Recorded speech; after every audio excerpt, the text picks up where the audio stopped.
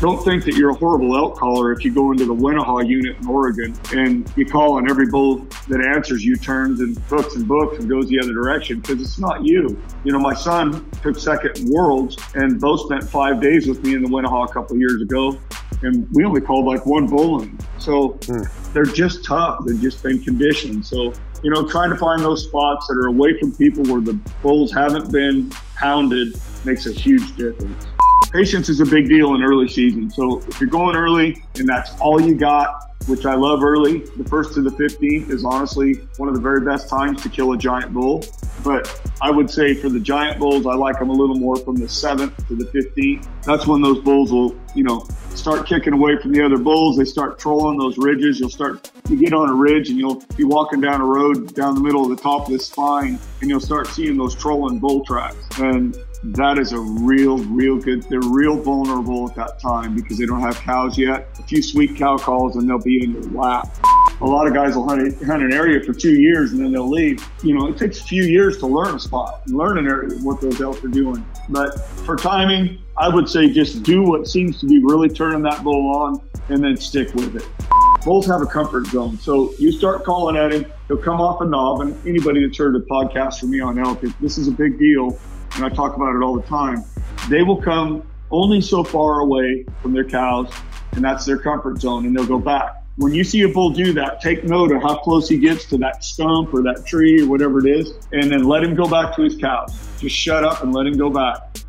Welcome to Days in the Wild Big Game Hunting Podcast. I'm going into my 15th year of podcasting. Can't believe it's been that long.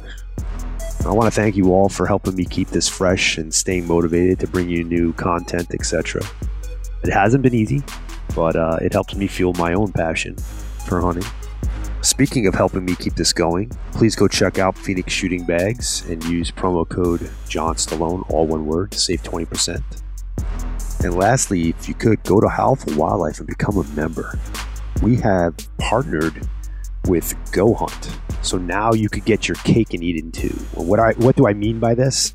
Well, you can go to Go Hunt, and if you look at their Insider full subscription, it's $149. And with the Insider, you get the Explorer as well. So we have both packages, but Explorer is their mapping software, and it's completely dedicated just to hunting.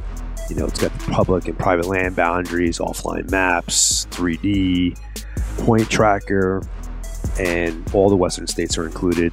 It's a great tool. So you get that, plus with the Insider, you get the advanced filtering and search tools, industry-leading draw odds, unit profiles, and easy-to-read state regulation overviews and species profiles and expert insights and all this exclusive content, plus monthly giveaways. So the Go Hunt Insider subscription is an awesome deal, right? But it's $149 a year. And if you've been on the fence and didn't know if you wanted to spend that $149, let me tell you, it's really worth it. But we're going to make it even sexier for you, because if you come to Howl for Wildlife's site and you go to our membership portal and purchase a Insider or a Explorer package, you not only get a free subscription to Go Hunt and get all those awesome benefits that we talked about, but you get all the benefits of becoming a Howl for Wildlife member. And that includes our discounts with our partners, 20% or more with our partners. You are automatically included in the Howl for Wildlife giveaway, monthly giveaways for gear and hunt giveaways for the year. Plus, as a 501c3, your portion of your membership is tax deductible, and you're helping out a great cause. Howl for Wildlife is out there advocating for the hunter and helping educate the non-hunting public so that we can keep doing this for perpetuity here, and so our kids and our grandkids can enjoy it. And it's a really great system, and we're super thankful that Go Hunt jumped on board with us. And it's a great way to support Howl for Wildlife. It's a great way to get awesome tools that you will use. I use Go Hunt Insider all the time. I've been a member for a very long time, and it's how I get a lot of my tags, by doing the research through there. And now you're getting extra stuff with it. So it's a great system. So go check it out. Become a member today. And let's roll into this next episode. Thanks. Hi, welcome to Days in the Wild Big Game Hunting Podcast, brought to you by Phoenix Shooting Bags. Today we are going to speak with Casey Brooks. We're going to talk about elk hunting. Casey is one of the few people that has done a super slam with a bow, and he's killed a pile of elk, and a pile of them are over 400. So he knows what he's doing. He knows what he's talking about. So what's going on, Casey? How are you? I'm fine. How are you? Stuffing 10 gallons of shit in a 5-gallon hat, but I'm good. It's hay season here right now, and you want to talk about having too much on your plate. That's exactly where we're at right now. Yeah. It's so crazy how things pile up, and it's just like they all come at the same time. It wouldn't be so bad if things were kind of like spaced out a little bit more, but yeah, so. Mother Nature controls us here. So when it's time to cut hay, it's time to cut hay. And yeah, we've got hay all over the place, and we're just real busy right now. But the good news is everybody is drawing tags right now. Everybody's getting excited. And if I could release a little bit of information, help be successful this year, let's get her done. Yeah, absolutely. Well, real quick before we get to these questions, just give me a quick rundown about who you are, and just in case people don't know who you are. I've been bow hunting. I'm 57. I've been bow hunting since I was 15 years old. I went on my first bow hunt at 15, and I got bit by the bug, and I just haven't turned back. I've hunted typically, in the days now, I'll hunt, 2 to 4 different, states. I'll shoot 2 to 4 different bulls a year. And I just love hunting elk. Elk really bit me at a young age, and I've just stuck with it. Yeah. So, and you're in the place for it. You're in the Pacific Northwest. The tags have always been very liberal out there. I hate using that word, but have been very easy to obtain out there. Yeah, I've been there a couple of times, and when you and I spoke, I've gotten skunked a couple of times now on Rosie's, so I gotta scratch that itch. Absolutely. Well, Roosevelt's are difficult. You got to love poison oak, rain, thick brush. I mean, they're tough. They're not easy. And rain, and more rain, and some more and more rain. Yeah, absolutely. I feel like every time I've gone there, I've literally been sopping wet from the second I've gotten there to the time I leave. Yeah. I haven't had really good luck, unfortunately, but with the weather. It's coming, man. It's coming. Just keep after it. Yeah, yeah. Hell, my last trip there, we were there for 3 days, and I popped a hole in the oil pan, so I had to cancel the hunt. It was just one of those things, man. Yeah. Don't let that stop you. Yeah, I could. It was a rental truck, and it was going to take them like 3 days to get me another vehicle. So I was just like, let's just go home.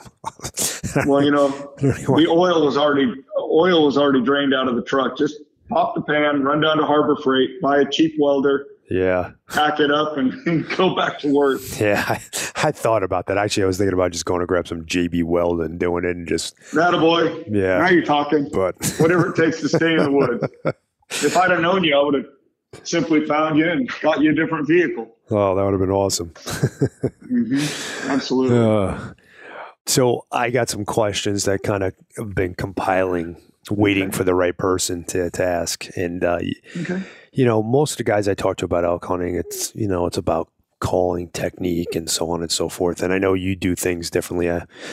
I've kind of followed you a little bit here over the years, and I've heard you on Jay's podcast before too. And so I'm going to start it. This is kind of a broad question, but what are some of the key elements to being an effective elk caller?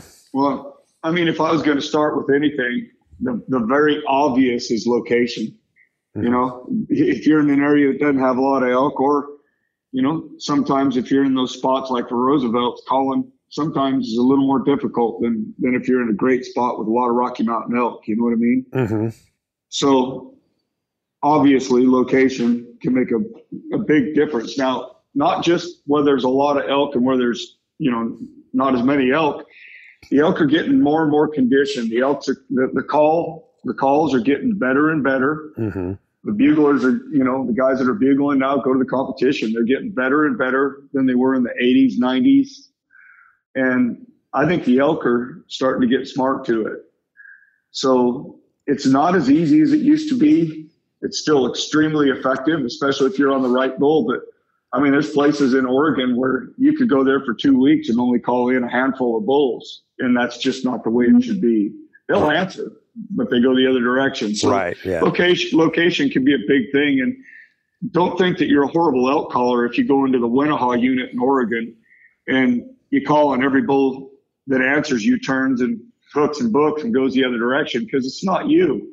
My son took second in Worlds, and both spent 5 days with me in the Winnehaw a couple of years ago, and we only called like one bull in. So they're just tough. They've just been conditioned. So, trying to find those spots that are away from people where the bulls haven't been pounded makes a huge difference.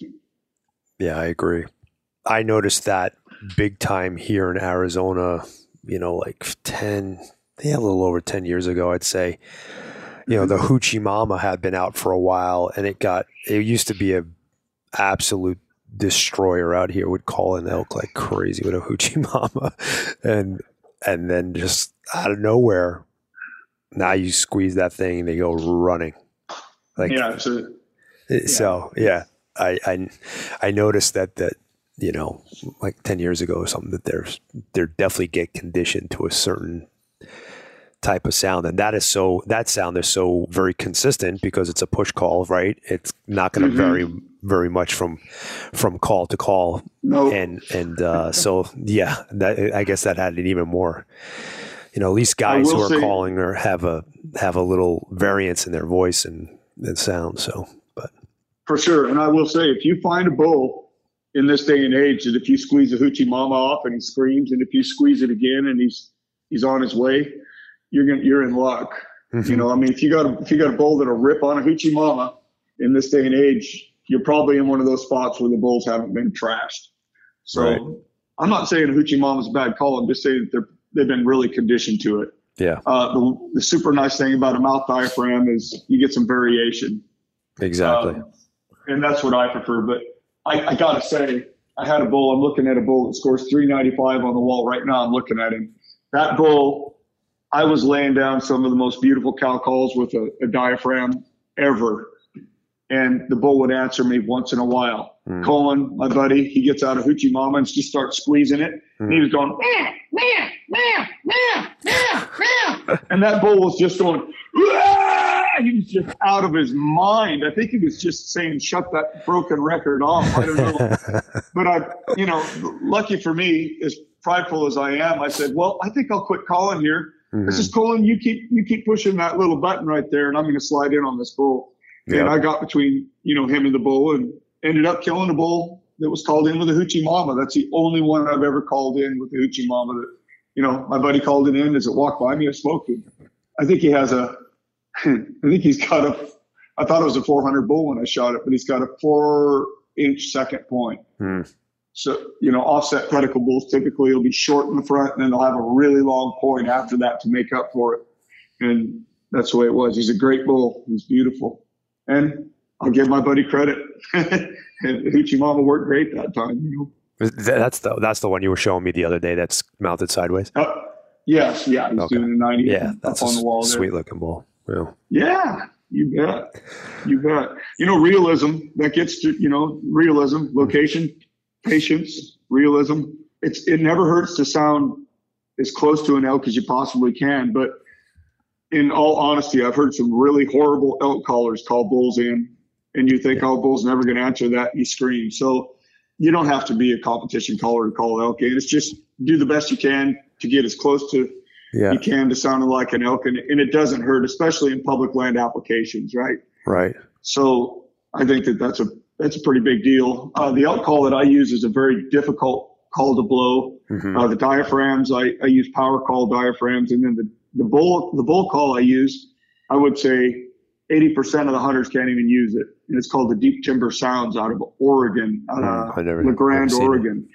Yeah. And you got to cut your own reed. It's an external reed, and it's unbelievable if you know how to blow it, but it's very difficult to learn. And I just, years ago, I was a voice caller when I was young, and it was working very well until I trashed my voice. And then Dan Clore from Deep Timber Sounds handed me an elk call at a sportsman show, and he says, try this. And I kept trying it. And one day I hit that note, and I says, oh, wait a minute, I figured something out here. And that call's been with me ever since. If you ever look at any pictures of me with my elk, if that call's laying there, it is trashed. I've been carrying it. I don't know how I managed to not lose it over all these years, but I've still got it. Kind of more of a meat call than it is a competition call. I would say if I went to the foundation and called with it, the judges may or may not like it as much as the guys with the diaphragms. You know what I mean? Right. But in the end, if you want to call elk and you want to kill elk, that is a damn good call if you can figure it out. And it's probably because it's so I figured out something. Well, I don't want to give away. This is like the one tip or trick or whatever I say that I have that I don't usually share. But so I have this one call that I've been using, and it's not a specific call. It's just a sound that I make, a sound that I do. Yes. And the only person that's ever seen me do it, other than my family, is Paul Medell, and I don't know what it is about it. I think it's just because it's so. Other people aren't doing it, and they're so different from the norm that it gets bulls fired up, and it kind of lends to what you were saying before. It's a trigger sound. It's just something that exactly. You find that one noise that those bulls just, and if you can find that in any bull that you're calling in, if you figure out what it is that bull likes, that's a big deal. Like just like that bull that I'm looking at right now on the wall, that 395 bull. He didn't care for my diaphragm. Right. Maybe he would have later in the day, but he was just kind of going off on it. And if I tightened up on him, he may have came in. But why not go with what works? and it was the hoochie mama that day. Yeah. Yeah. So I don't know about your country. I can tell you, I've hunted Arizona quite a bit, actually. So I guess I do kind of know about your country. A lot of the elk hunts that I used to hunt, I'd start on September 1st and go to the 15th. And then state land hunts were more like around the 13th on, something like that, 12th. Yeah, usually it's that second week of, a lot of times it's like September 11th or September 4th to the 14th, somewhere in between there. Yeah. Sure. So for the guys that are going on a hunt that opens early like Oregon does, or Idaho, September 1st, August 26th, patience is a huge thing. You get up into a canyon, you know that there's bulls there, you're seeing some fresh rubs. The bull's been rubbing their velvet off, and the elk are there. Do light bull calls, real light. Don't sound like this competition, screaming, chattering Yellowstone elk. You want to kind of give some whistly type bugles and sit down in one spot with some cow calls. Sound like a herd, mix it up, cow calf sounds, and just wait and listen for a twig to pop, listen for them to start rubbing their horns. A lot of times the bulls in Oregon, early in the season, I take my wife and we go hunting early, and my wife, she'll about shoot anything. So it's fun. And we sit there for quite a while early season because bulls may or may not answer, but a lot of times they'll come in, and they don't just come in one at a time. Sometimes they're bachelored up and 3 or 4 bulls will show up. Oh, that's cool. So patience is a big deal in early season. So if you're going early and that's all you got, which I love early, the 1st to the 15th is honestly one of the very best times to kill a giant bull. But I would say for the giant bulls, I like them a little more from the 7th to the 15th. That's when those bulls will, start kicking away from the other bulls. They start trolling those ridges. You get on a ridge and you'll be walking down a road down the middle of the top of this spine, and you'll start seeing those trolling bull tracks. And that is a real good, they're real vulnerable at that time because they don't have cows yet. A few sweet cow calls and they'll be in your lap. Yeah. And I don't see it to be overly necessary to scream at them or anything. Those bulls that are early like that, a lot of times, little cow calling, small bull, that's all it takes, and he'll be in your lap. So patience. Yep. Something I don't have. Yeah. Well, if you're gonna bow hunt very much for anything, you better get some, huh? You know what? I've been telling I've been hunting since I'm 5 years old, so I've been hunting for about 41 years now. And I've been bow hunting since I was 13, I think, was my first real bow hunt.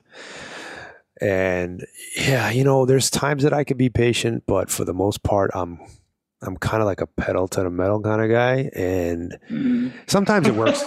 Sometimes it works in my favor. You know, I would say a lot of times it works in my favor, but I think if I was more patient, or at least could recognize that it's time for me to be patient, my success rate would go even higher. But for sure. And you know, you told me yesterday, not to start on black-tailed deer, but you told me yesterday blacktails are tough. That's one of those places where that patience is really going to kick in for you. You know, the slower you go, seems like the better you are with those dang things. They live in spots where they're brushed up a lot of times, and man, just patience is everything. Yeah. So, but with this elk thing, it's more of a sit down in one spot and just wait for them to come to you. I'm not saying just walk along and cow call. I'm saying sit down, cow call, some little weenie bugles, nothing real big. And then maybe even rake a tree a little here and there, but really open your ears up and listen for bulls coming, because a lot of times they come in silent early. Yeah. So I know that you're like a situational caller, and that you feel timing is the most important. What is? I know it's kind of hard to paint this picture on a podcast, but let's maybe run through some situations or some scenarios where, like, what are the key elements to reading that situation and giving the bull what he needs to hear at that time? Timing, like you say, is everything. Doesn't matter if you're calling ducks, turkeys, elk, whatever it is. Timing is honestly more important to me than realism. I mean, realism helps, but timing, understanding the signs that the bull or the turkey or the duck is giving you, that's super important. So if you're hunting Roosevelt elk or Rockies, whatever you want, say you're in Idaho hunting Rockies, it's kind of a lot like hunting Roosevelt's. It's brushy country. You pull up on a landing where they've been logging, pull up a little bit short, you walk up there, you get up on that stump or whatever, and you cow call, and that bull just rips. You just give him a few minutes. You know, you cow call again. He stands on you, and you could tell that he's getting closer. Stick with it. Everything, you know, if that's working, that's working. If you get up there and cow call and he doesn't say a word, and then you give it a little while, and then you throw out a small bugle and the bull likes it and eats it up, and the bull starts getting closer and closer, and you can close the gap on him. Just go with the timing. Give him a little bit of a break, but you want to keep that bull animated. You want him wound up. You don't want to let him fall off and walk away. You want to kind of keep him going. In my mind, a lot of guys would say, you know, turkey calling or elk calling with me, they think I'm a little aggressive. But I do that for a reason. I'm just trying to keep that bull wound up. I want to see that bull get ticked off and kind of lose his mind a little bit. So I just throw little variations of different things at him, figure out what it is exactly that I like, and then I stand on him as much as I can to where I think that I'm not over calling, and hopefully I get away with it, you know. And that's something that's developed over, you know, years and years and years. I don't. It's second nature to me to know when I need to call and when I don't, because in Oregon, when I first started hunting, when I was young, I would hunt 150 head of elk every single day, and I'd hunt them for 20 days until I killed the bull out of that herd. Well, that's not the case anymore. I could go to that same 150 head and shoot the herd bull in 2 days. Gotcha. You know, granted, I've been hunting that same country this will be my 40th year in that same spot. So I know what the elk are going to do before they do. And that's a big deal as well. A lot of guys will hunt an area for 2 years and then they'll leave. You know, it takes a few years to learn a spot, learn an area, what those elk are doing. But for timing, I would say just do what seems to be really turning that bull on and then stick with it. And then a big deal with me is when that bull's coming in, shutting it off about the last place that I think that he's going to see me. So if I think that we got junipers out in front of me and sagebrush or we got pines, and about the last time I think that bull's going to pop out, I'll give him a little something like a cow call or something, or a little couple cow calls, and he'll scream at me. And that lines him out with, where he needs to go. But once I see him, I'm not going to call anymore. I'll let him look for me. By the time that's happened, I've already picked out my shoot lane. I'm directing the calls the direction I want the bull to go, and hopefully he plays the game. They don't always play the game. I can point my call to the left and try and drag him to the left upwind, and he'll turn right and just try and win me every time. Then all of a sudden I've got an alternate shoot lane that I'm looking at, and you'll have to shoot him before he gets to your wind. When obviously you got to work with whatever you come across in the woods, but when you're trying to pick a spot, you're working your way into a bull, and you get to whatever effective range you think you need to get to, whether that's 100 yards, 150 yards, or less than that, depending if it's thicker. Are you looking for a specific setup when you're going towards a bull? Like, I know for me, like if I get to, let's say, I know he's within 120 yards, or I think he's within 120 yards of me, and I come across something that looks great, do you just stop there, or do you keep on trying to get closer? Well, if the bull is one of those, if he doesn't have cows and he sounds like he's tightening up on me, I'll sit down, because he's coming anyway. Let's let him come to me instead of walking across the meadow or walking around something that he might pick us. Right. I'll sit down and just wait a little bit. And then if he doesn't come in, then it turns into a different game. Bulls have a comfort zone. Okay. And if they got a bunch of cows, and I'm very used in Oregon to hunting huge herds of elk, 100 head. And it's no different if he has 10, but in big bunches, these bulls will lay down, their cows, they'll bed their cows down, and they'll all lay down there, and he'll walk around that herd and scream his behind off for a while. He'll lay down. Bulls have a comfort zone. So you start calling at him, he'll come off a knob. And anybody that's heard a podcast from me on elk, this is a big deal, and I talk about it all the time. They will come only so far away from their cows, and that's their comfort zone, and they'll go back. When you see a bull do that, take note of how close he gets to that stump or that tree or whatever it is, and then let him go back to his cows. Just shut up and let him go back. You're not going to call him away from his cows at that point. Likely. He's came out, he said his piece, and he's going back to his girl to check on him.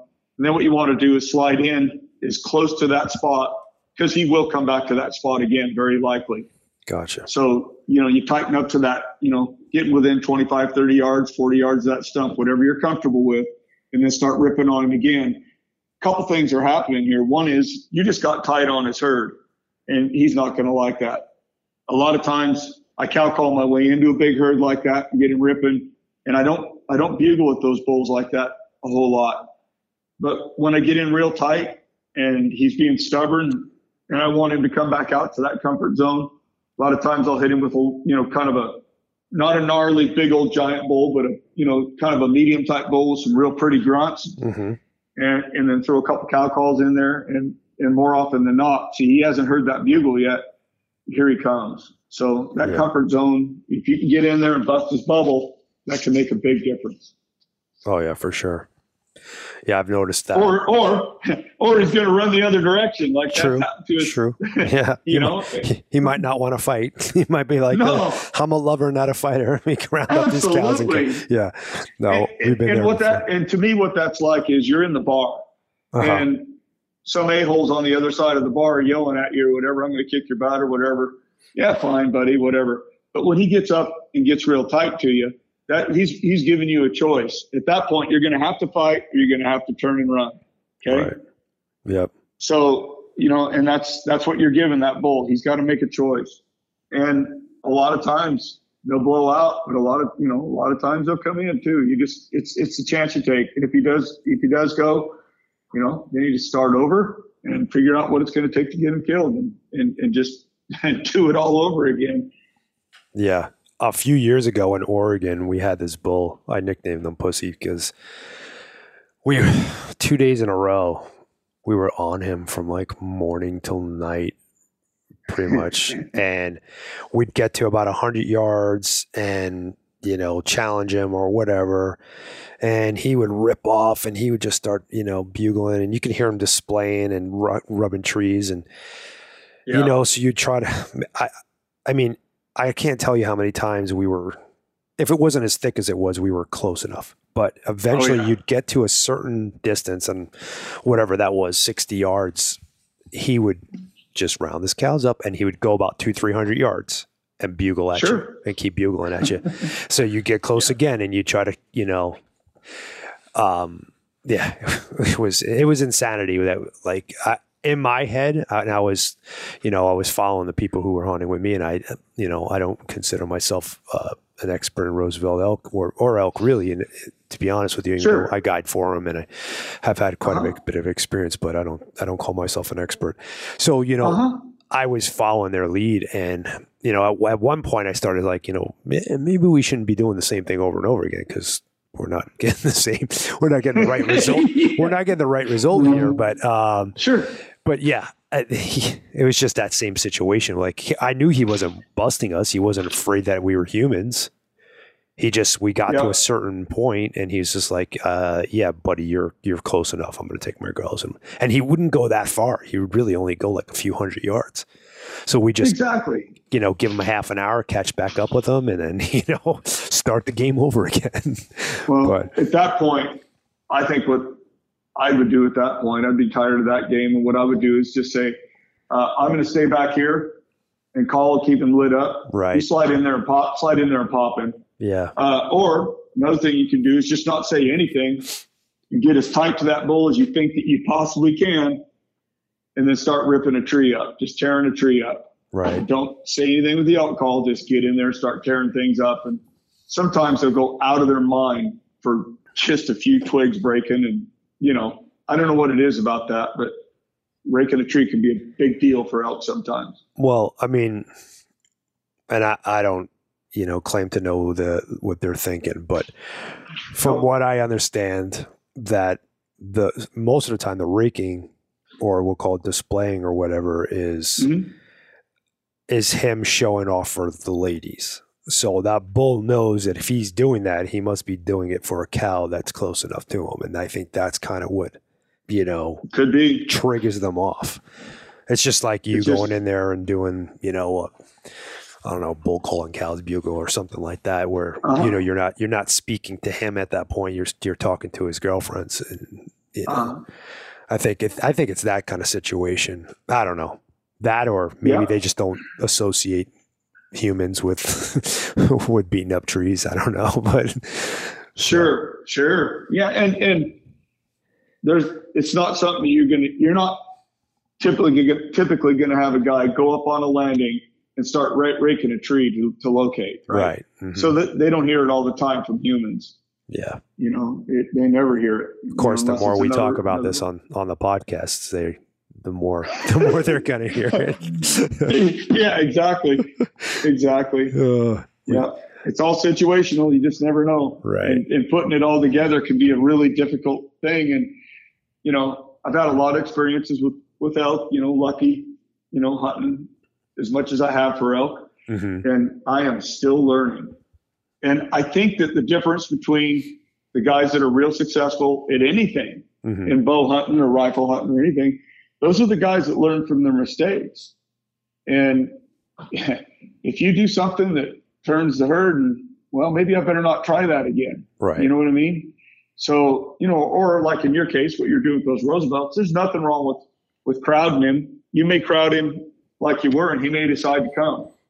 But boy, there's things that I've done before, and I'm not going to ever do that again. That didn't work out so well. That. Yeah, sure. Yeah, absolutely. But I'll tell you, bottom line, as much as I've done this, I bow hunt 5 to 6 months out of the year. I am still making mistakes and still learning from them. Yeah. So, but I think that's what keeps us doing this, right? I mean, that's the beauty of it. it would get old if you knew everything in the book and, you just simply went out there and it was piece of cake and it was over and you were gone. It's just nice to have your ass handed to you once in a while. Mm-hmm. It humbles you and it makes you a better hunter if you learn from your mistakes. Absolutely. So I have a couple of questions about sounds and locating and let me ask you this. When you go out in the field, do you have like a plan of action that you're going to like, not necessarily like regimented or anything like that, but do you like, this is what I do when I first start the morning. This is like, do you have that kind of system or is it just like, hey, whatever day you just go do what you think is right for the day? Well, I got to tell you, I'm 57 and my legs are going and my hips are going. My legs pretty well beat. My body's pretty well beat up. I've killed 13 sheep with a bow. So how many hunts have I been on? Yeah. So a lot of mountain time. I've trashed my body, and I got to tell you, I'm not a health nut. I love Dairy Queen. So I'm just to say it. I have a comfortable camp. I get a good night's sleep. A lot of guys are like, Jay Scott's like, Casey, where you're hunting, you need to be out there at about 2 a.m. and find that meat ball. And I've been there and done that. I've done that on public land in Oregon and Starkey unit and all that stuff. We go out all night and locate bulls, mark them on a GPS. And the next day we're on a bull before anybody is. Mm-hmm. But I'm kind of getting lazier and getting older. And for me, I just get up about 4 o'clock in the morning or something, start running out through the country. And if it's country, I know where to stop and then, work my way up to a landing real quietly and then cow call out there and then listen for the bulls and figure the one that sounds the hottest and I'll just wait for daylight and then go after him. So you're typically starting off your location with cow calls then? Yes. And it's a very unique cow call. It's nothing like any of these elk I've ever heard. Deep Timber Sounds elk call makes an unbelievably loud cow call. Mm-hmm. So it's, you can't do it. What I do with that, with that elk call, you can't do with a diaphragm. You don't have it with you, do you? I don't. Okay. No, well, that's why I'm sitting here. I was just sitting here wondering where I'd put it. Like I say, I've had that thing around my neck for 25 years or something. The same one has lasted that long? Oh yeah. Oh, yeah. And awesome. I was wondering where the hell that thing is. I was just looking around the house. You said Deep Timber Sounds? Deep Timber Sounds. Mm-hmm. And if you call Dan Clore, he makes 2 different style mouthpieces. He's going to hate me for this. Mm. Tell him that you want both style mouthpieces, and he will sell you both style mouthpieces. You may like the new one. I prefer the old one with the bigger diaphragm. It's a bigger surface, and the angle is the angle that I've got used to through the years. But my cow call, I think the bulls that I've been hunting through the years, it's pretty simple for a bull to hear that cow call with ease a mile away, 3/4 of a mile away. It's loud and it's very effective. Just, yeah. And then you just listen and way out there, you'll hear those bulls go off on it. And then a lot of times, as I get closer in on that bull, then I flip over to a diaphragm for my cow calls and tone it down a little bit. And sometimes I'll throw the deep timber, and I can tone the deep timber way down as well. And if anybody ever watches the video of me in the San Carlos elk hunt, mm-hmm. San Carlos, the second hunt I was in, or let me see, is it second video? I was in the second video. I shot a 386 6-point, and that bull wouldn't go off on a diaphragm. That was all he wanted to listen to. I mean, maybe he did, but in the beginning, he wanted that Deep Timber Sounds. I picked up on the fact that he loved the sound of that cow call, and that's what he wanted to stick with. And, he comes into 20 yards and I pound him. And certainly that's not the bull I was looking for, 386 for where I was hunting. Mm-hmm. That's not why I was there, but it was getting late in the hunt and it was a nice bull and he worked real well. And yeah, man, I'm a bow hunter. I like shooting. I don't care if they're 5 points. I love hunting elk. So I got sidetracked. Where were we? I don't know. I got sidetracked, and then I started looking for your video here. Yeah. The only one I found was the one where you shot the 450 in the San Carlos, didn't you? I shot a 452 gross bull there. Yeah. It's the San Carlos one it's in the second San Carlos elk video. They actually, I think Chappell might have done the first one, maybe did the second one as well, but they sent a cameraman with me for one day. Gotcha. And and we got a couple bulls coming in, and that bull was the one that made the grade for the day. But that's an example, possibly an example of what that deep timber sounds can sound like for a cow call. It's been a long time since I've listened to that. Yeah, I'll have to find that, and I'll put it in the show notes here. If I can find that elk call and I can get some diaphragms, what I need to do is I need to do a little tutorial on the deep timber sounds elk call, how to cut the diaphragms, and then how to make the different sounds with it. And I think people, it would give them an idea of what it takes to make that call run. But you still have to be patient with it. It's not a super simple call to work. Takes some doing. Yeah, I've seen them. I've never tried to blow on them before. So, but because I remember they have the Dominator, right? The bugle, their bugle tube. Larry D. Jones, was that what Larry Jones's call was? Was his call the Dominator? I think so, right? But that's the one I remember from Deep Timber. I can't remember. Shoot, man, I get halfway to my barn and I can't remember why I'm going out there. It's getting horrible. Oh, Jesus. People ask me questions about things in the past and they say, remember that big mule deer we saw right here? And I'm like, yeah, sure I do. Yeah. In my mind, I'm going, no, I mean, that was 10,000 mule deer ago. I can't remember a mule deer here. Right. And then the stupidest deer will stick in my mind forever. A forked horn that I came around a corner, he's standing in the road or whatever, Yeah. He'll stick with me, but the 170 buck that the guy's talking about, I just totally forget about it. I don't know what's going on with me. Yeah. It happens to all of us. It happens to me daily, unfortunately. Yeah. Well, you're pretty young for that. Yeah, I know. So am I. Yeah. So are you. I was going to say, you're only 10 years older than me. Yep, that's right. So if you could kind of like walk me through a scenario, you've left camp, you're out in the woods, just kind of walk me through a scenario. You get a bull fired up. What's your next step? What are your, obviously, the situation is going to dictate how you're going to handle it, but just kind of try to walk me through a situation. Maybe I'll just start by saying I typically don't walk from camp. That's for sure. I usually jump in my truck, kind of a road warrior.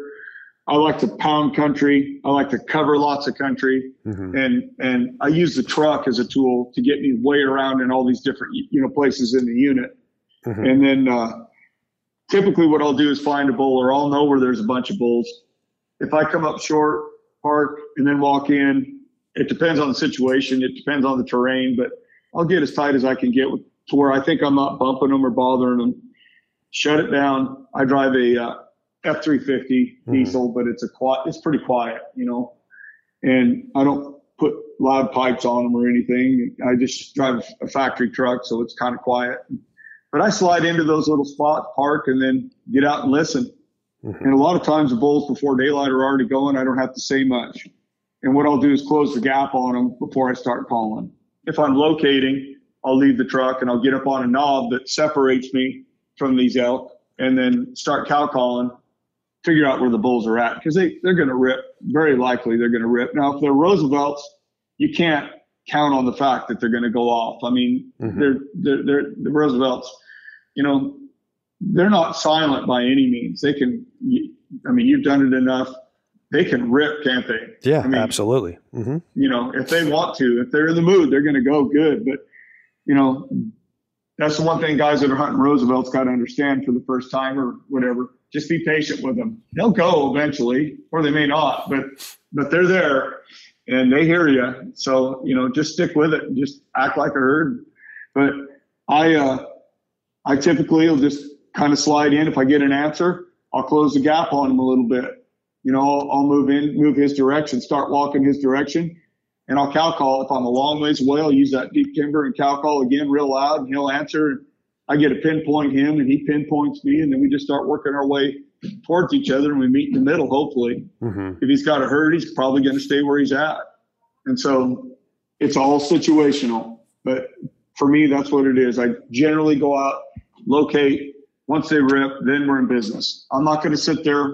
It's just me, but I'm not going to likely sit there in glass. I was on a hunt last year with a friend of mine, and he loves to sit in glass. And it's effective because he'll find a bull that's a big bull before we go into it.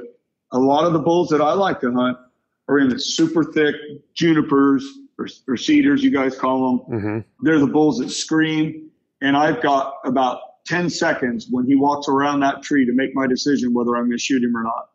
Right. And most of my big bulls, almost every one of them, that's the way it was. You know, they just showed up around a tree and I popped them and it was over. Right. And I have let some giants walk because I didn't. Because you couldn't field judge them. Yeah. I couldn't field judge them that fast. They came into 20 yards and then they walked away. You know, I got one in mind I'm thinking of right now. This bull comes in. He comes into 20 yards. I could have shot him. I didn't. I let him walk. And then I started doing the math in my head. It says, well, he had an extra third point that was 20 inches long, and he had a whole bunch of can openers down the bottom. So this bull had 35 inches of non-typical. And so I said, wait, I need to call him back in. I called him back into 25 yards, and he winded me the second time. I sent my father back in there the next year, and he hunted there, I think, for 10 or 12 or 14 days, never found that bull. And they were driving out there to go hunt that same spot, getting towards the last day. And he says, man, that's a good bull up on the hill right there. And they slid in there and popped him. And it was the bull I had him chasing. He had changed areas. And he was 416. I think 2 years later, he was 416, and he still had all that trash. Jesus. So, you know, that's the bad part about what I do. But it sure is fun when they come around that tree and they're 25 yards and closing or whatever. You know, you just look and you say, you know what? That's a great bull. I don't care what he scores. He's going to get shot. And that 452 bull you watched me shoot on the San Carlos on video, I didn't know how that bull was going to score. I didn't know if it was going to score 400. I just knew it was a big, wild, crazy-looking bull that would look good on my wall. Right. You know, I mean, honestly, would I rather shoot a typical 400 or a bull that's wild and crazy like that? For me, I love, you know, God built them the way he built them, and that bull's unique, so I like it. I've always been a guy that doesn't matter, and definitely not an inches guy by any means, unless I'm you know, with a client that's requiring inches. Otherwise, I barely even score them. But I just see something I like, it makes me happy. That's what I'm going for. You know, it's like one of those situations that's always been that way. Well, I think that's a real smart way to go. You know, you know, a buddy drew a sheep tag the other day, and he's you know, he's thinking about numbers. Am I going to kill a 175 California bighorn with this tag? I says, Larry, I said, you just need to go sheep hunting. You need to scout. You need to do the best you can. Find the ram you like and forget about what he scores. Right? And that's easy for me to say.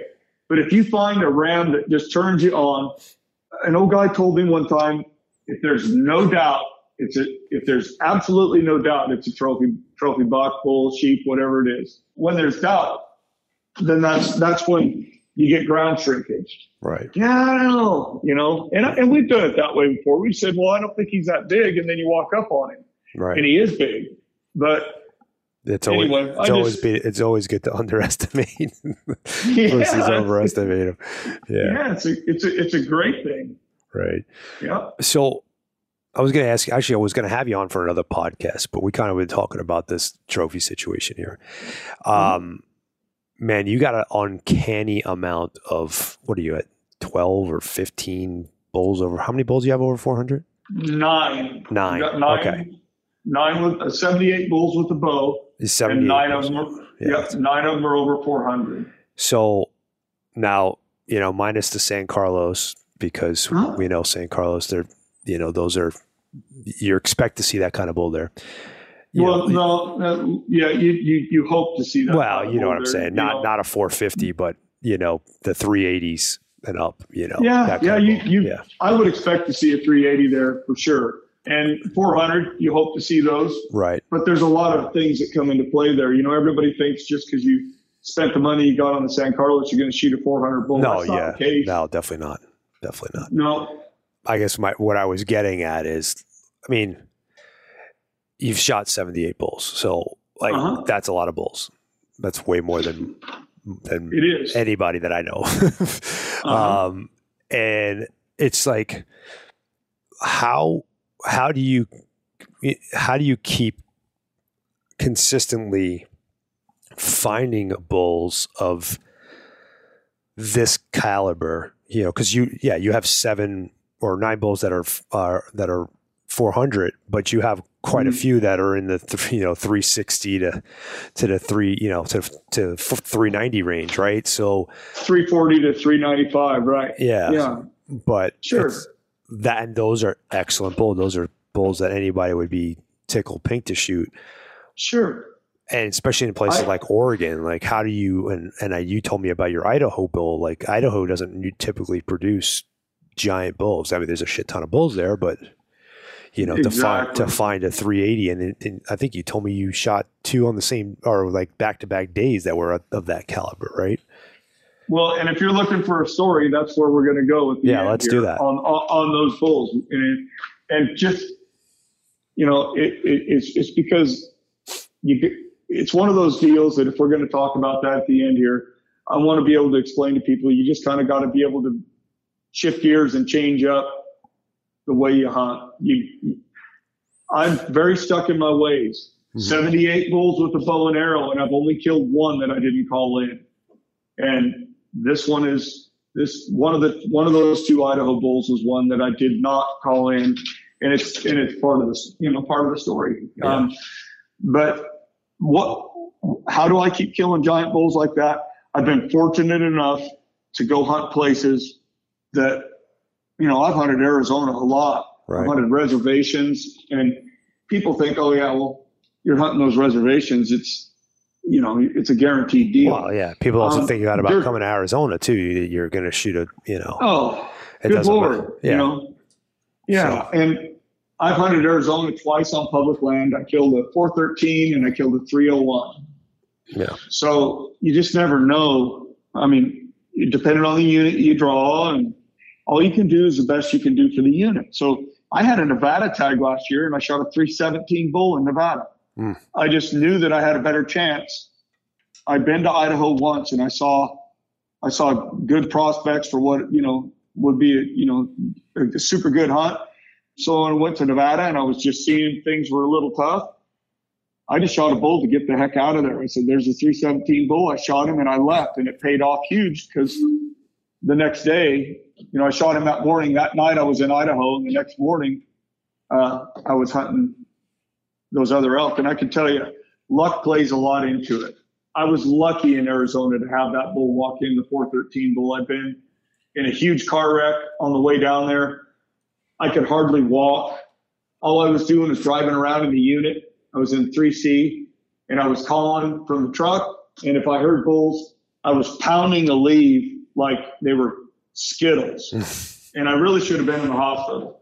But, I mean, it's an Arizona elk hunt. Are you crazy? I'm not going to the hospital. Right. So, and we ended up shooting 2 bulls. We shot a 350 bull, Michael did, and then my bull was 413 gross. And that's why I'm a gross guy, not a net guy. Yeah. That's our that bull grosses 413. He's missing a third point on one side, and he grosses 413. He's got a 42-inch extra point, but he nets 378. So if I enter him in Pope and Young, it's going to look like I shot a 378 bull. When that doesn't tell the whole story. He really grosses 413. Yeah. Yep. So, I just got to say, I've been lucky. In Idaho, I found another bull years ago that the bull had a 340 class frame, 330, 340 class frame, and he probably had 70 inches coming off above his second point on his left horn. We found a bull that had 4 more points that equaled 70 inches. It was like a whole nother beam coming off. Wow. And this thing had stuff going everywhere. I would have shot this bull first day in Arizona on White Mountain or on public land or anything. He was a great bull. and that's luck. You go through enough bulls. Hopefully you get lucky and you find one like that. I was going to ask you, do you find yourself like passing a lot to find that next caliber bull, or you just? No, not in Idaho. I mean, in Idaho back then, we were happy with a 300-inch 6-point. Right.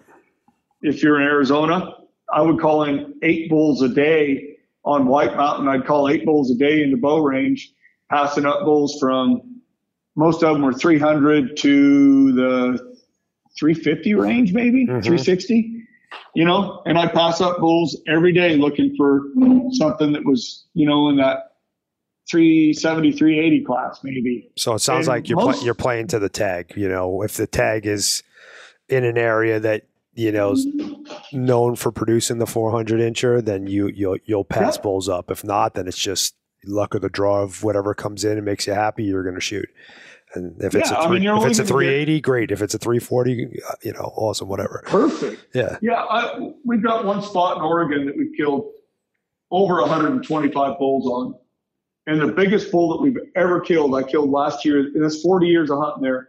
I killed a bull last year that grossed 340 there. Mm-hmm. And that's over 125 bulls. Right. So they just don't get big. And that bull means as much to me as any 400 bull I've ever killed. I mean, I learned how to elk hunt in that spot. Right. So you just got to do the best that you can do, or whatever you're happy with, and be happy with that. I mean, hell, I went to Idaho a couple of years ago, and I saw a 5x6. It was, just a meat bull that would probably score 220 inches. But, it was one of those deals. It was a tough hunt. Things weren't working out great. I had other hunts, and I said, hey, man, I love to eat these things. That one right there is going to work. Called him in, and I shot him. So, yeah. Yep, I still love to eat them. Yeah, exactly, right? They're definitely the best tasting out of all. I don't know about all game species, because I've had some pretty other delicious ones like axis deer. But no, I love elk. It's probably my You're right, though. Axis is excellent. I like it. I'd say my favorite of all is springbuck from Africa. I love springbuck. They're really, really tasty. Yeah, I never tried. Black buck. Oh, they're good. Black buck and kudu I tried, but never tried a springbuck. Yeah. If you could, you want to take us through a detailed account of that Idaho hunt? I can for sure. And what this does is it lets people understand. Look, last year I had 5 elk tags. Mm-hmm. I only have so much time in September, so I drew the Idaho Super Tag. Right. And I had another tag. So I had 2 tags, and I went to the same area for both elk. I left Nevada, and I worked my way towards Idaho, and I'm headed there to go hunting. And I hired a guide. And typically, I'm really hard to guide, so I really don't. I got to say, I just don't care for guided hunts because I'm pretty tough to guide. Right. If I get a great guide like I had last year in Idaho, I was hunting with Hobie. He's just awesome. He's been at it a long time, and Hobie Gardner's a great guy and a great friend. I love him. He's just easy to hunt with, and he's very respectful, as was I. We got in the woods together, and it was one of those deals where he respected. He knew I'd hunted enough for elk. He's whatever you want to do. And I'm like, well, no, this is your area, whatever you want to do. But I don't have time to go scout. Okay, mm-hmm. I'm busy farming right to the end. I pack my stuff at the last minute, and then I go hunting. And what I find is what I find when I get there. So I hired Hobie and his guys. I've hunted with Ben before, and I killed a 224 mule deer with Ben years past, and I was glad to hunt with Ben. He was a great guy, and we had a great hunt together, and we get along great. We give each other shit the whole time we're hunting, and I love it. But Ben had been glassing and scouting, and that first hunt when I went there, we found one bull. It was a nice bull, and didn't get him killed. Had a couple real close calls, didn't work. Went to Nevada, shot that bull, and I was on my way back thinking, I'm just going to go back to Idaho and go with the boys hunt there, and then I'll go to Oregon and just kind of bounce around a little bit. So as I was pulling damn near across the line to Idaho, and I don't even know if the guide has time to hunt with me, but I don't care. I know where I need to go now because he's already taken me. Mm-hmm. And if I'm going hunting with or without this guy, it doesn't matter to me if he's ready to go or not. I'm just headed there. I'm going to go hunting, and this is the way the world works. Hobie calls me and says, where you at? I says, I'm just coming into Idaho. And I figured, he's a busy guy. I figured there's no way that he's going to be able to take me spur of the moment like this, but I'll let him know I'm in the area. And then when he gets Ben back, then we'll start hunting together again. And I really like having a guide with me because those guys those young guys are nice to pack and help. Yep. So, he says, where you at, Case? And he said, I'm just coming into Idaho. He says, go straight to the lodge. And I says, why? He says, I did a little thinking out of the box. And he says, I found a bull. And he says, I don't even want to say what he scores. He says, well, I know what that means. I said, send me some pictures. And so he sends me pictures. And I says, Hobie, that bull's 400. And he says, well, I think it is too. And I said, okay, I'm on my way. And so, this is luck. And he'll tell you, he decided to think outside the box. He went and checked a different spot than where we were hunting. And he found this bull. And it wasn't that I was put ahead of any other client. I was in a position where I was available and I was in the area where we could slip out in the morning and go hunt this thing. Mm-hmm. And we went out there the next morning, and I'm excited, uncertain of what, how this is going to go. We really haven't hunted together. Hobie, I've been hunting with Ben, but I hadn't hunted. I've talked for years. I've been talking with Hobie, and we get in there and shut the rig off. We walk up over a ridge. We can hear some bulls bugling. Hobie says, there he is right there. And I looked and said, I don't think that's him. And he looked a little closer. He said, you're right. That's not him.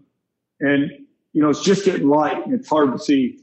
And we could hear some other bulls bugling, and we worked our way up the mountain. And he says, okay. And I'm a little uneasy because I've got a guy that's a guide and I don't want to screw it up. I mean, this is a 400 bull.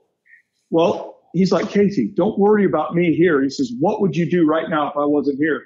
I said, I'd sit down right by that rock right there, and I'd call him into that shoot lane, and I'd shoot him. He says, then do it. I said, well, sit down behind that rock. I'll get in front of it. And that's a big deal with hunters, Yep. I like to sit in front of stuff. I don't like to get behind it because then I don't have a shot, So I sit down in front of the rock. He gets behind. I cow call, the bull rips. I cow call again. He screams harder. Hit him about a third time. He comes walking through that shoot lane at about 35 yards probably. And I didn't shoot him. It was the wrong bull. And about that time, we hear this horrible fight break out. And I says, Hobie, the bull we want is in a fight right now. And he's breaking his horns up. And it was a big fight, man. You could hear these bulls. And after we went over there to where the bulls had been fighting, you could see where they tore the ground up for 100 yards. I mean, they were going up that mountain, just ripping it up. So we slid around. And what we did is we bounced ideas off each other. And I love doing that with a guide. Experienced or not, and I say, hey, what do you think about this? Because this guy may think about something that I'm not thinking about. I know how I want to do it already, but this guy might have something that I'm missing. So what do you think about this? And, and we're going along and said, hey, Hobe, where that bull's located right now, what do you think about slipping over here to this edge on this rim and coming around that way? And then we don't have an opening. It looks like we're going to bottleneck down to an opening. He looked and he says, you're right. Let's do it. So we worked together and got around there.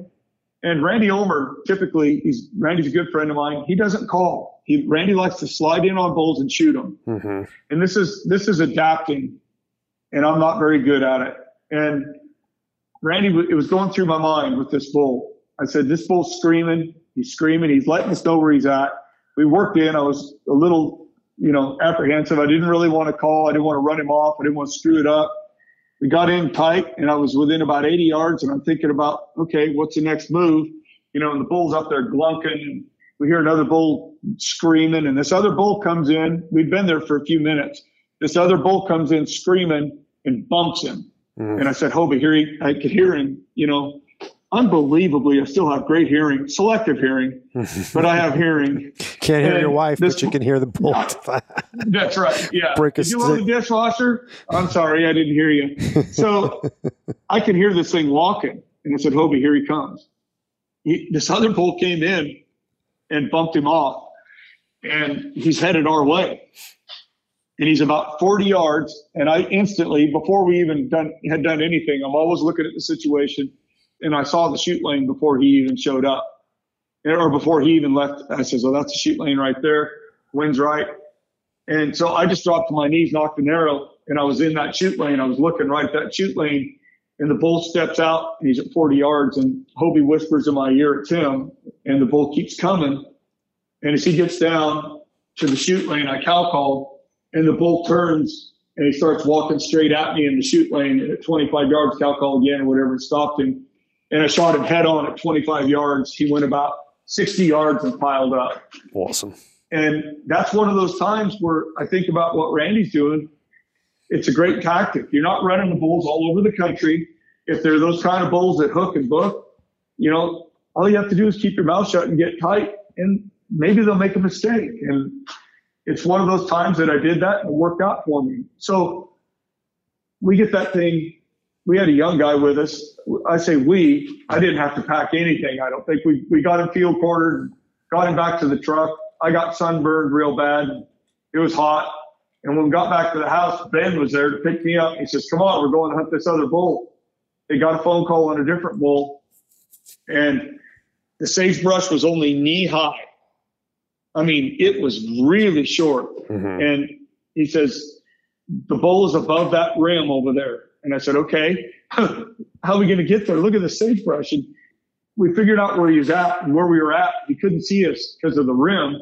And we worked as close as we could get. And we started seeing elk trails where they were coming down off this rim and going to fields.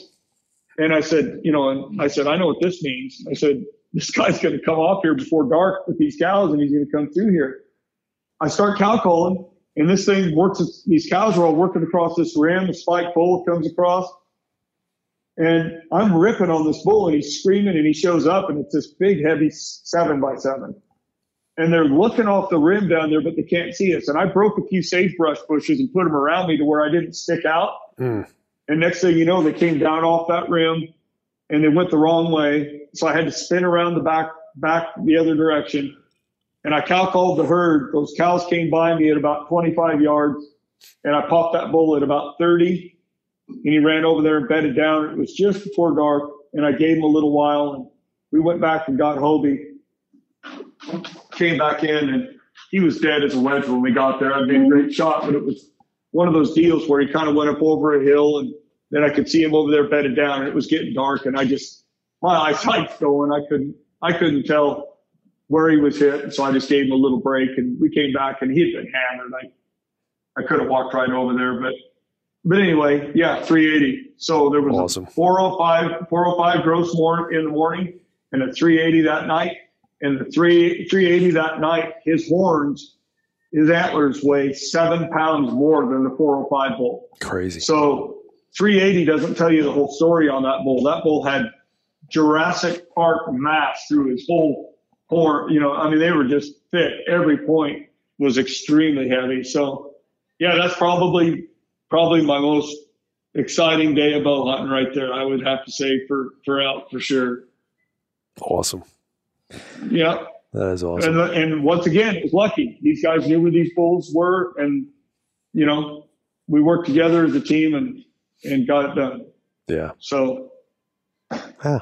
Well, I mean, a little bit of luck helps with a lot of things, but I mean, you can't equate 78 bulls to all luck, right? So you got luck combined with skill and experience. That's the recipe for success right there. Absolutely. But I'll take luck any day. Right now. Me too. Yeah. Yeah. I got a little lucky on my elk hunt last year. It was a kind of a weird, we were actually after another bull, which was quite a bit larger, and he had all the cows and stuff, but where I was hunting, I wasn't going to be, if I found something over 300, I was going to be shooting no matter what. Sure. And we heard him going off down into the bull that I was chasing originally went over through this saddle, and we were going to go chase him, but then there was this bull piping off down kind of below us in a spring. And yes. I knew he was by himself because he was advertising. And I was like, let's go get this bull because he's going to be a lot easier to kill. And and yeah, it didn't take much, man. He heard us coming across. They had that like almost lava rock type gravel on the elk trail. So it was kind of noisy no matter what you did coming across there. So we just let out a couple of cow chirps as we were coming across, and he just thought it was a bunch of cows, and he came up and around, and I shot him quartering to like 30 yards. And perfect. It was a good situation. And we weren't too far from camp at that point either, only a couple miles. So it was even better. Only a couple miles? Good Lord. If I had to pack an elk a couple miles, I don't know what would happen to me. Yeah. Well, this where we were hunting, and it's all walk-in. There's no truck access or vehicle access. So a couple of miles was great. And a couple of days later, we were on a giant bull from my buddy. It was, like 365, and that's just a pig for that area. Nice. And we got the 30 yards, and we were about to make it happen, and the freaking wind switched on us, and the whole herd just blew up and ran. But we were 14 miles back, so I was almost happy that we didn't get it. We would have definitely had to. Sure. We would have definitely had to figure out a way to get some horses or something. You'd have got horses for sure. Yeah, there's no way. Well, the thing I can tell you about those kind of spots is don't plan on seeing me in those spots anymore. Yeah, you can have it. You've got it all to yourself. I can't do it all the time, but couple of days. I can't do it every single day, but I can do it a couple of days for sure. Right. So yeah, well, that's cool. I'm glad. It's nice when a plan comes together. That being 2 miles from there, if that's good enough for the young guys and you can get it out of there, that's great. Yeah, I love it. Yeah, no, it worked out, and it was mostly downhill too. So yeah, I like the 450 yards from a truck or 300 yards from a truck. That's a lot. In Arizona, I've been lucky. All my bulls here have been, fairly close to the truck, or I can get a truck close to where they were at. Anyway, I may not have been close to the truck when I shot them, but I could go get the truck and bring it, close to it. I've gotten lucky, really lucky. Well, and that's the thing. Just for the listeners out there, you don't have to be a specimen to shoot elk. Health wise, you don't. Just hunt smart. You just do what you can do, and it's like with me. I just go at my own pace anymore. I'll get there eventually. And I say I don't walk a whole bunch. I've been shed hunting on my place here. I've been walking about 5 miles a day, shed hunting on my place in Eastern Oregon looking for sheds. That's a lot. My body sure tells me it's a lot. At the end of the day, but I wake up the next day a little sore. But we go do it again. My dog and I go for a walk. So. Yeah. I'm not a total wimp yet, but I'm getting there. It sounds to me you're still far beyond a lot of people that I've hunted with. So, and guided. I'm trying, but I'm telling you this. I'm going at my own pace. The young guys that would have shed hunted, that would have been in and out of there so fast, the same route that I went, but I just go slow and get there fast. That's all there is. I always go slow. I can't. It's not that I couldn't do it with my muscles or my cardiovascular. My feet are so screwed up. Like I got the worst plantar fasciitis. I got issues with my Achilles and all that stuff like that. So it's like, if I go fast, I'm not going to be able to hunt for the rest of the week. So I just, I could do 12 miles, 14 miles in a day. Yep. But it's going to be the whole day, and it's going to be a slow, steady pace. And, that's all right. Nothing wrong with that. And that plantar fasciitis, I had it. I was wearing these slip-on type shoes. I won't mention names, but they just didn't have any arch support in them. Yeah, and my foot was killing me. Went to the doctor, and what I ended up doing to cure it is I put my Kenetrex on it, and I wore them every single day. On the farm, and I got that arch support back in there. And it went away. Yeah. So I was lucky. Yeah. Unfortunately, I don't even have plantar fasciitis. I have plantar fasciosis, which is when it's gone so chronic and so far beyond. I actually had surgery and all that stuff done, and it's manageable. It's manageable. Back in the day, there was points back in the day where, I was 10 out of 10 pain all day long, every day, and I just fight through it. But now it's like typically, 1 to 2 in the pain level, and I'll have days where I get up to 5 and 6, but never get back up to that 10. So it's manageable, but I got smart, I don't do things. And I'm like you, I wear my boots around a lot. I have orthotics that I wear, and all that stuff helped out anyway. So, but and that's what you got to do. You got to just figure out what you can do to manage the pain. You know what it is. You've been dealing with it long enough, and that's the way my back is from that car wreck. Mm-hmm. I know what it takes to get me into the woods, and I just don't push it any harder than that. I know there's bulls back in there at 6 miles, but I'm not going to go in there to 6 miles and kill one. Because if I do, I'm going to field quarter him, hang him in a tree, come back out of there. And if, I'm going to be sore and tired, then I'm going to have to find somebody with horses. And, right. When I was younger, I did it all the time when I was younger, but I just hunt in different places now. I'm going to come hunt with you, Casey. Attaboy. We're going to go shoot a couple bulls 400 yards from the truck. I like that idea. That sounds great. All right, buddy. Well, I want to thank you for coming on and sharing your knowledge with us. I want to have you back on to do a storytelling session. And I'll probably, when you come down and visit Randy, maybe I'll meet up with you guys, because I love having Randy on. He's a great guy. It'd be fun. Hear you two guys ripping off some good battle stories there. We'll would love to have you guys. Yeah. So we've had a lot of fun together, Randy and I, through the years. Randy's just a great guy, and he's a great elk hunter. Yeah. And I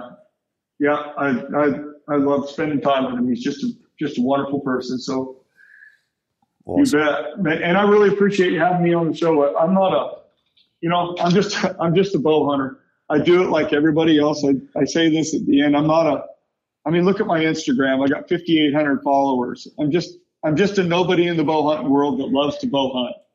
Yeah. So I really appreciate you having me on. And I hope that makes it better. Yeah. Well, I hope that there's one person that takes something from this and says, hey, that guy, he was doing this. And maybe it'll make somebody successful. And I just truthfully just wish everybody the best. Hope you all have a wonderful season, and take your time. Don't rush it. Yeah, absolutely. You'll get one. So real quick before I let you go, just to speak to what you were just saying, my cousin Anthony equates his last bull to you, because listening to what you said, he changed up some of the things that he did, and he was able to get a bull here in Arizona. Fantastic. Yeah. So. Well, that's great. So you are doing it, man. Well, honestly, let's hope this doesn't happen. Look, some drunk driver comes across into my lane and smashes me, and I'm gone forever. There goes all my knowledge. And I'd rather that somebody could take a little piece of it. Not saying I know everything by any means. I'm just saying that if there's something that these new bow hunters can get something from, and they can take it and run with it, and it might just add a little something in there, then great. Exactly. Maybe we help somebody. All I can say is it works for me, and maybe it'll work for you too. Yeah, I have the same philosophy. That's why I do this. Really, absolutely. Honestly, I do it hoping to learn something new that I don't know from people who know. Because what is it? A smart man learns from his mistakes, and a wise man learns from the mistakes of others. So, I have that philosophy, but it's also so I have a account of my experiences and my that's why I did film for so long too. I want my kids to go back and look at that and be able to look, there's Dad on a sheep hunt. Yeah. And there's yeah. So and I will add one thing. If anybody wants to really know what a bull should sound like, and if they're learning how to cow call and they're learning all that stuff, a great place to go would be look on Power Calls. My son is Bo Brooks, and Bo does little tutorials on TikTok or whatever on how to cow call, how to bugle, and he's very lifelike. He sounds a lot like an elk, as good as they get. So it'd be a great place for somebody that's just learning how to call, or somebody that wants to fine tune a little bit. It'd be a great place for people to look. Awesome. Yeah, I think it's Bo Broke 66 or something. I'm not sure. I'll find it and I'll put it in the show notes too if anybody's interested in looking into that. That sounds great. And then maybe I could do something. Well, I don't even know. What am I? Casey Brook 65 or something on Instagram? Is it Casey? Yeah. Yep. Yep. Okay. Maybe I'll do something when I find my elk call and I get some diaphragms. Maybe I'll do something on the deep timber sound so that people can understand what they're listening, so they can see what they're hearing, and they can understand how it works. I'll try and do that. But like I say, right now we've got hay laying everywhere on the east side and the west side of the mountains here. Yep. I'm going to be busy for the next couple of weeks. Go get that. Maybe beyond that, if I do something, I'll call you and I'll let you know. Sounds good. And then you can put it in your notes. Awesome. Appreciate it, buddy. Thank you. Sounds good. Well, thank you so very much for having me on. And I wish everybody the best. Hope you have the season of your lifetime. Likewise. All right, buddy. Take care. Bye-bye. Hey, guys. Thanks for checking out the show. Really appreciate you. Keep those reviews and those comments coming. Helps us keep this free. Do me a favor. Go check out Phoenix Shooting Bags. Use promo code John Stallone to save 20%, all one word. And check out Howl for Wildlife. Thank you very much, and we'll catch you on the next show.